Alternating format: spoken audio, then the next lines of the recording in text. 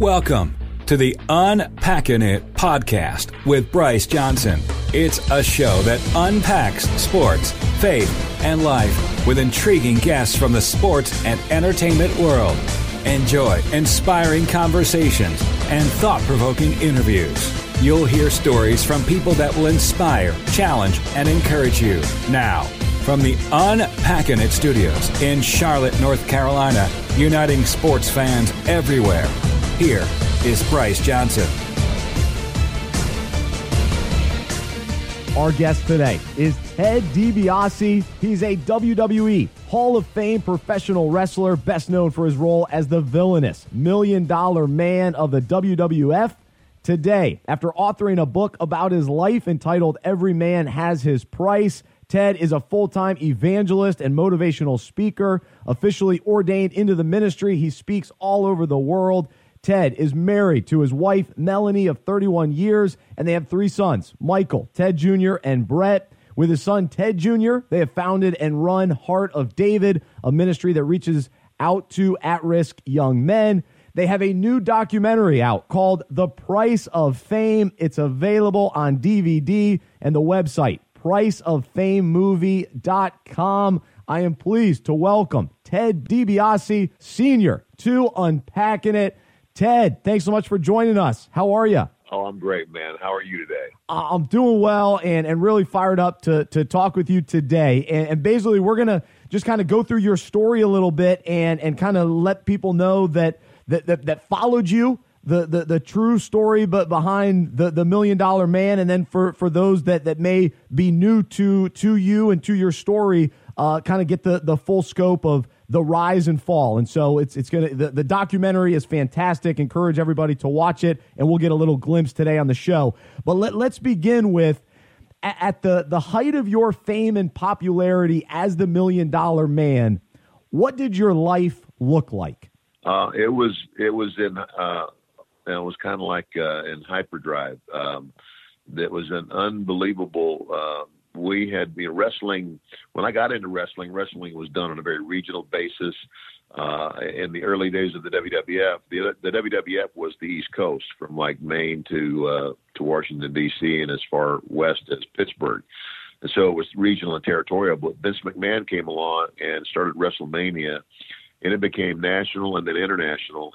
And so now we're traveling around literally like rock stars.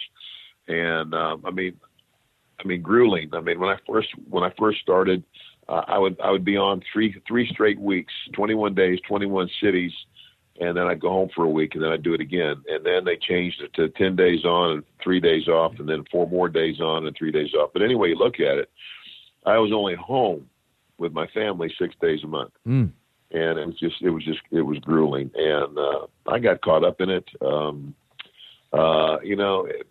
People look at fame and think, oh man, that's awesome. You go everywhere, everybody recognizes you. You walk into a coliseum and everybody's shouting your name. I said, and it's true, and it is an adrenaline rush. But what they don't see is when you leave there and you go back to a hotel in a town you're not familiar with, and you're looking at 4 walls and a television set, night after night after night after night, that becomes a very lonely place if you don't have your family and if you're not grounded.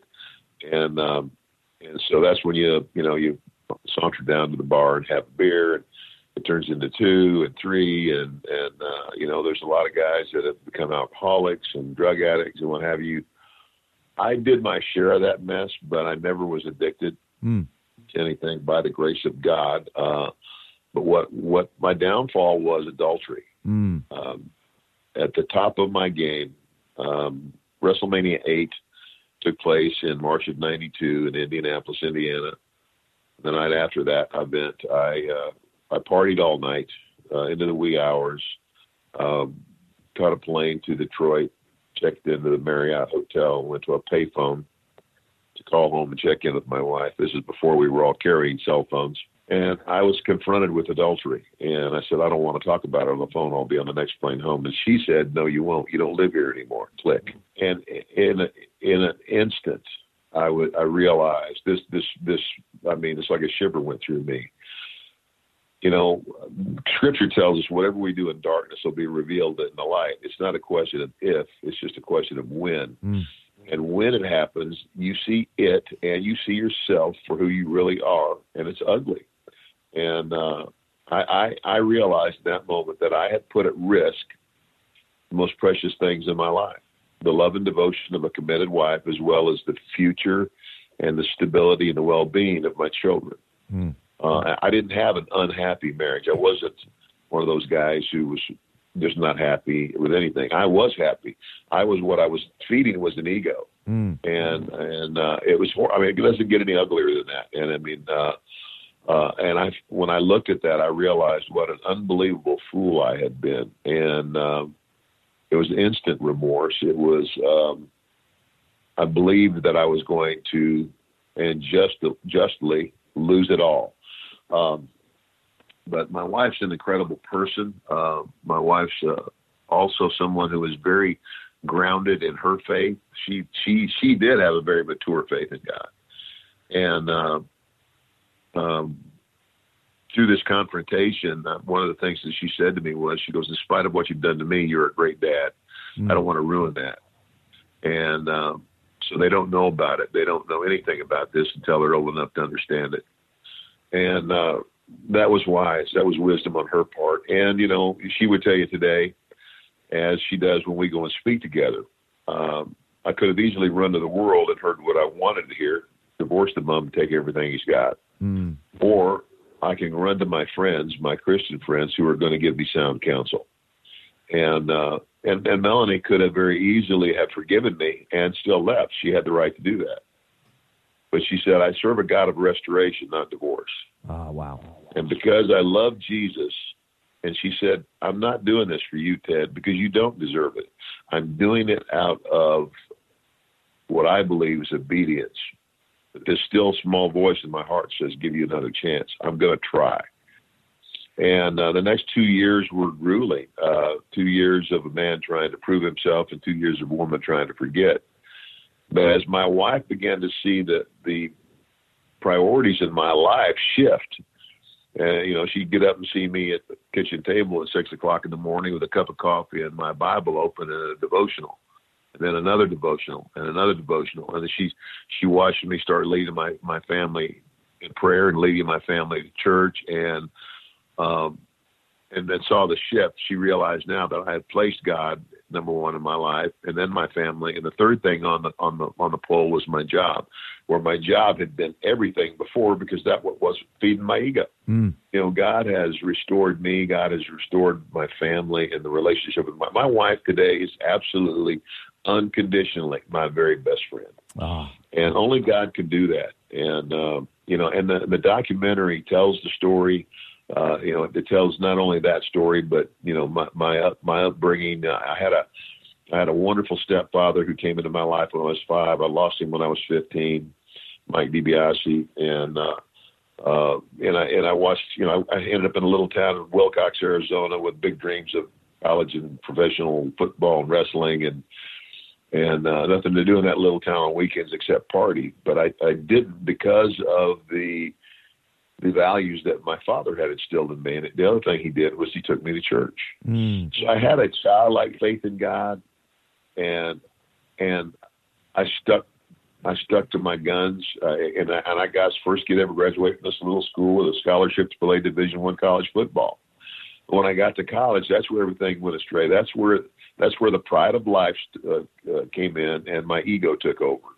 And I tell men this all the time. Ego is spelled E-G-O. It'll always edge God out. That's right. And so that's what drove me for those 20 years. And, you know, I was married previously. I got married the first time when I was 20. I had no idea what I was doing. I mean, I had no direction. I had no father speaking into my life anymore. So I was really kind of lost. But yet Melanie comes into my life, Christian girl, and we married. So I tell everybody, I said, you know what? I blew my first marriage. I failed to graduate from college by a year because I started wrestling and just kept going. And I feel like God said, okay, Ted, go ahead, go get all those things you think you want. I'm going to let you have them. Go become that big famous wrestler you want to be, and find out what life is like there without me. Wow. And so I found out. I found out. that it's meaningless. I mean, I was at the pinnacle of my success. And I mean, literally traveling the world in Learjets and limousines, action figures in the toy stores, video games, all that stuff that I never dreamed that I would have. Yep. And in that moment, when I realized that I believed, at least, that I was going to lose the most important things in my life, I realized how empty and meaningless it all is. It's, again, to quote Jesus, and I can't remember exactly what scripture this is, but he says, "Store for yourself treasure in heaven, where neither rust nor moth break in and steal. For where your treasure is, there your heart will be also." So that's what I ask men all the time now. Where's your treasure? That's right. What are you really working for? Are you working to satisfy the flesh or to please God? Because God has a plan for all of us. And it's like, we talk about committing our life to Christ. Before we can commit it, we have to surrender it. That's right. And that's what I had failed to do. On two different occasions, I had made attempts to reconcile myself to God, but I kept wanting God on my terms, not his. Ooh. And it doesn't work that way. That's good. That's good. Ted Dibiase, our guest right now on Unpacking It, the $1 Million Man, WWF Hall of Fame wrestler, and just the legend that he is, but the story behind really his rise and fall and restoration is documented in the new film, The Price of Fame. It's available on DVD, priceoffamemovie.com. And so you describe this this emptiness, and I can't help but think about how really the $1 Million Man was a created character, yet this became your identity and who you were in the ring, but also out of the ring. And I think so many times all of us can relate in some regard just to the identity struggle that we have and who we're trying to be and all that sort of thing. But can you speak to that a little bit, just how challenging that was to live this part of your life where you're all consumed in being the $1 Million Man and living up to the expectation, the hype, and what has been created for you? Well, it's hard to explain. I mean, and I don't really think that it wasn't like I became the character. It was, I mean, because my wife would tell you that again, when you find yourself in the public like that, and as often, and then even to a greater deal. Now it's like wrestling had risen to such a place where now I was much more visible wherever I went. And so she said when I would come home and I'd get off the plane and get in the car and we'd be driving home, she said she could tell there was like a place in there, like within 10 or 15 minutes of us leaving the airport, that she said my shoulders would relax, and it was like I took the guard off. It wasn't so much that I lived out the character, but what I was caught up in was the ego. It was, it's kind of like the look at me, I'm a star type of deal, and that's what I was caught up in. It was the ego, it was the image, and all that. And I just realized that it's like I tell people today. I said, I could care less about being famous. I said the only thing fame does for me today, it's the platform God. And I tell people this: while I was running hard and fast away from God, he was building the platform I stand on now. Wow. Because when people look at me now and they go, "You're Ted Dibiase, the $1 Million Man," I don't bow up and stick my chest out and go, "Yeah, man, look at me, I'm a Hall of Famer." I use it to point to Jesus Christ. Amen. So I'm now doing God's will in my life, and I'm using what he's given me not to glorify myself, but to bring glory and recognition to him, and to tell people, if God will do this for me, he'll do it for you. Amen. I love that. Well, and so with that, as you go out and share your story, what has been the reception from either current wrestlers or guys even that maybe you wrestled with as well, but how do they maybe listen to you, and what has that impact been like from your perspective? Well, some of it has been good. I mean, it's kind of like at the beginning, when I told everybody, hey, you know what, guys, I'm not going with you to the bars and all that stuff, and I've given my life to Jesus Christ. A lot of guys, some guys didn't say anything, and then of course, word always gets back to you because it travels fast. I think a lot of guys just thought, you know what, he's almost lost his marriage and he's just trying to salvage his marriage, but he'll be back. Mm. I think that's what a lot of them thought, and I'm glad they didn't hold their breath waiting. But over time, that's just it. It's over time. People, they see the change. And I remember Dusty Rhodes was one of the guys that said it, and Roddy Piper. God bless both of them because they both died and gone to the Lord. But it's just they both said the same thing. They had seen other guys see this and talk about it, but they both said the same thing. They said, "But we watched Ted long enough to know he's the real deal." Mm. Man, and so that was comforting. And there's other guys that the Road Warriors, Hawk and Animal. That's what they're two guys that wrestled in my time, and one of them, whose name is Joe Laurinaitis, he got saved, and I didn't have anything to do with his, but we invited his partner out to this athletes conference in Phoenix, and as a result, he got saved. And George Animal Steele, he did an interview in my documentary, and George has gone on to be with the Lord. And in the documentary, and I didn't know it until I watched it on the documentary. Yeah. He said, I came to, I lived in Florida and I came to hear Ted speak. And he says, at first I'm going, yeah, another one of these stories. And he says, but the longer he spoke and the more transparent and vulnerable he was, I realized this guy was for real. Mm. He says that it changed. It was the beginning of a change in my own personal life. And so he was saying that his salvation started with hearing my story, and which I never knew. And so there've been other guys whose lives have been touched. Shawn Michaels is another guy who got saved. His started with through his wife like me, but then again I invited him out to the same conference I go to every summer, and I did for a while. And there's several guys down that are wrestlers. Some of them, Sting's another guy. Yeah. Sting would tell you that there were a number of things. You know how God has his way of getting your attention.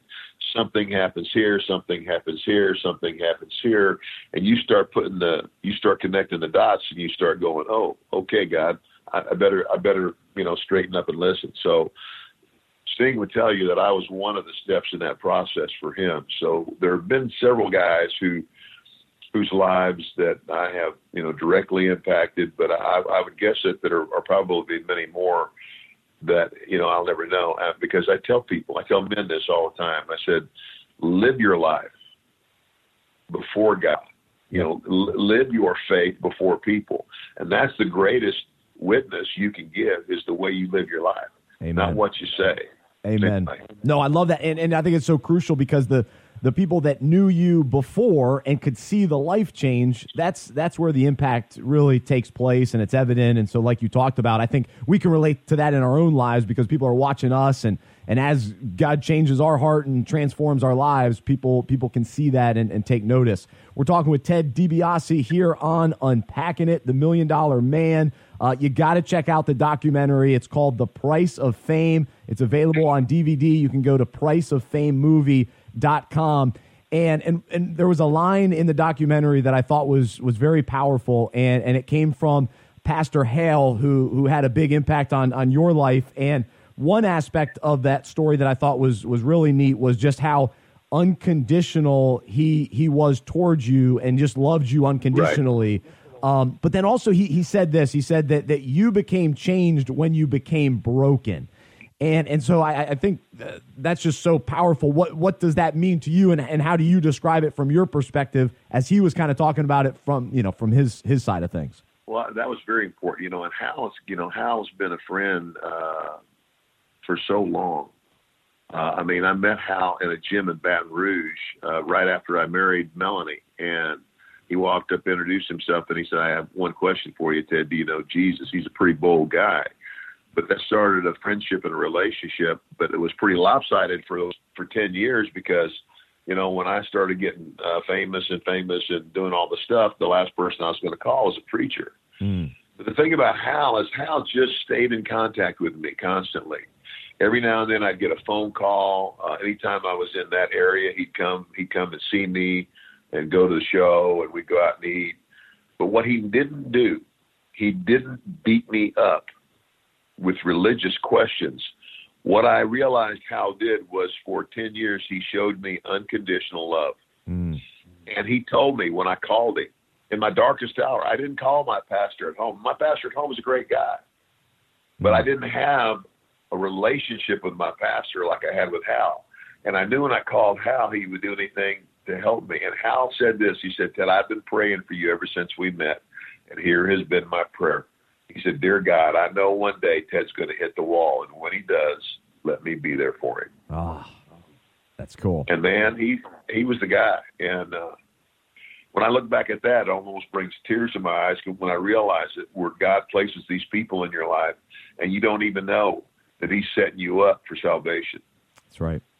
Orchestrating it all, one moment, one person at a time, drawing us to himself. So, man, it's such a great story, Ted, and really appreciate what you're doing for the Lord today and speaking around the world and sharing your story. And so thanks so much for sharing a part of it with us today. And I hope that people will check out the documentary to really see the restoration taking place in your family that I assume is ongoing. But it's called The Price of Fame, and some really just heartfelt conversations that take place in this documentary are very moving. And so, Ted, I just wish you the best, and thank you so much for being with us today. Thank you so much for the time, and God bless you as well. And the documentary, it's doing good. And gosh, there's a lot of stories coming as a result of the people that have seen it that that I could share, but we don't have the time. I know that it's available on iTunes.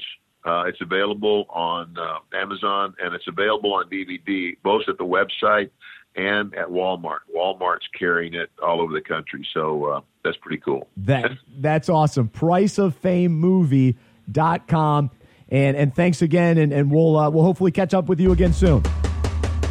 For more information about the show, our events, and other resources, visit unpackinit.com. That's UNPACKINIT.com. We hope you are encouraged, inspired, and challenged by what you heard today. To support our show and Unpacking It Ministries with a financial gift, visit unpackinit.com/donate. We look forward to unpacking sports, faith, and life with you again next week.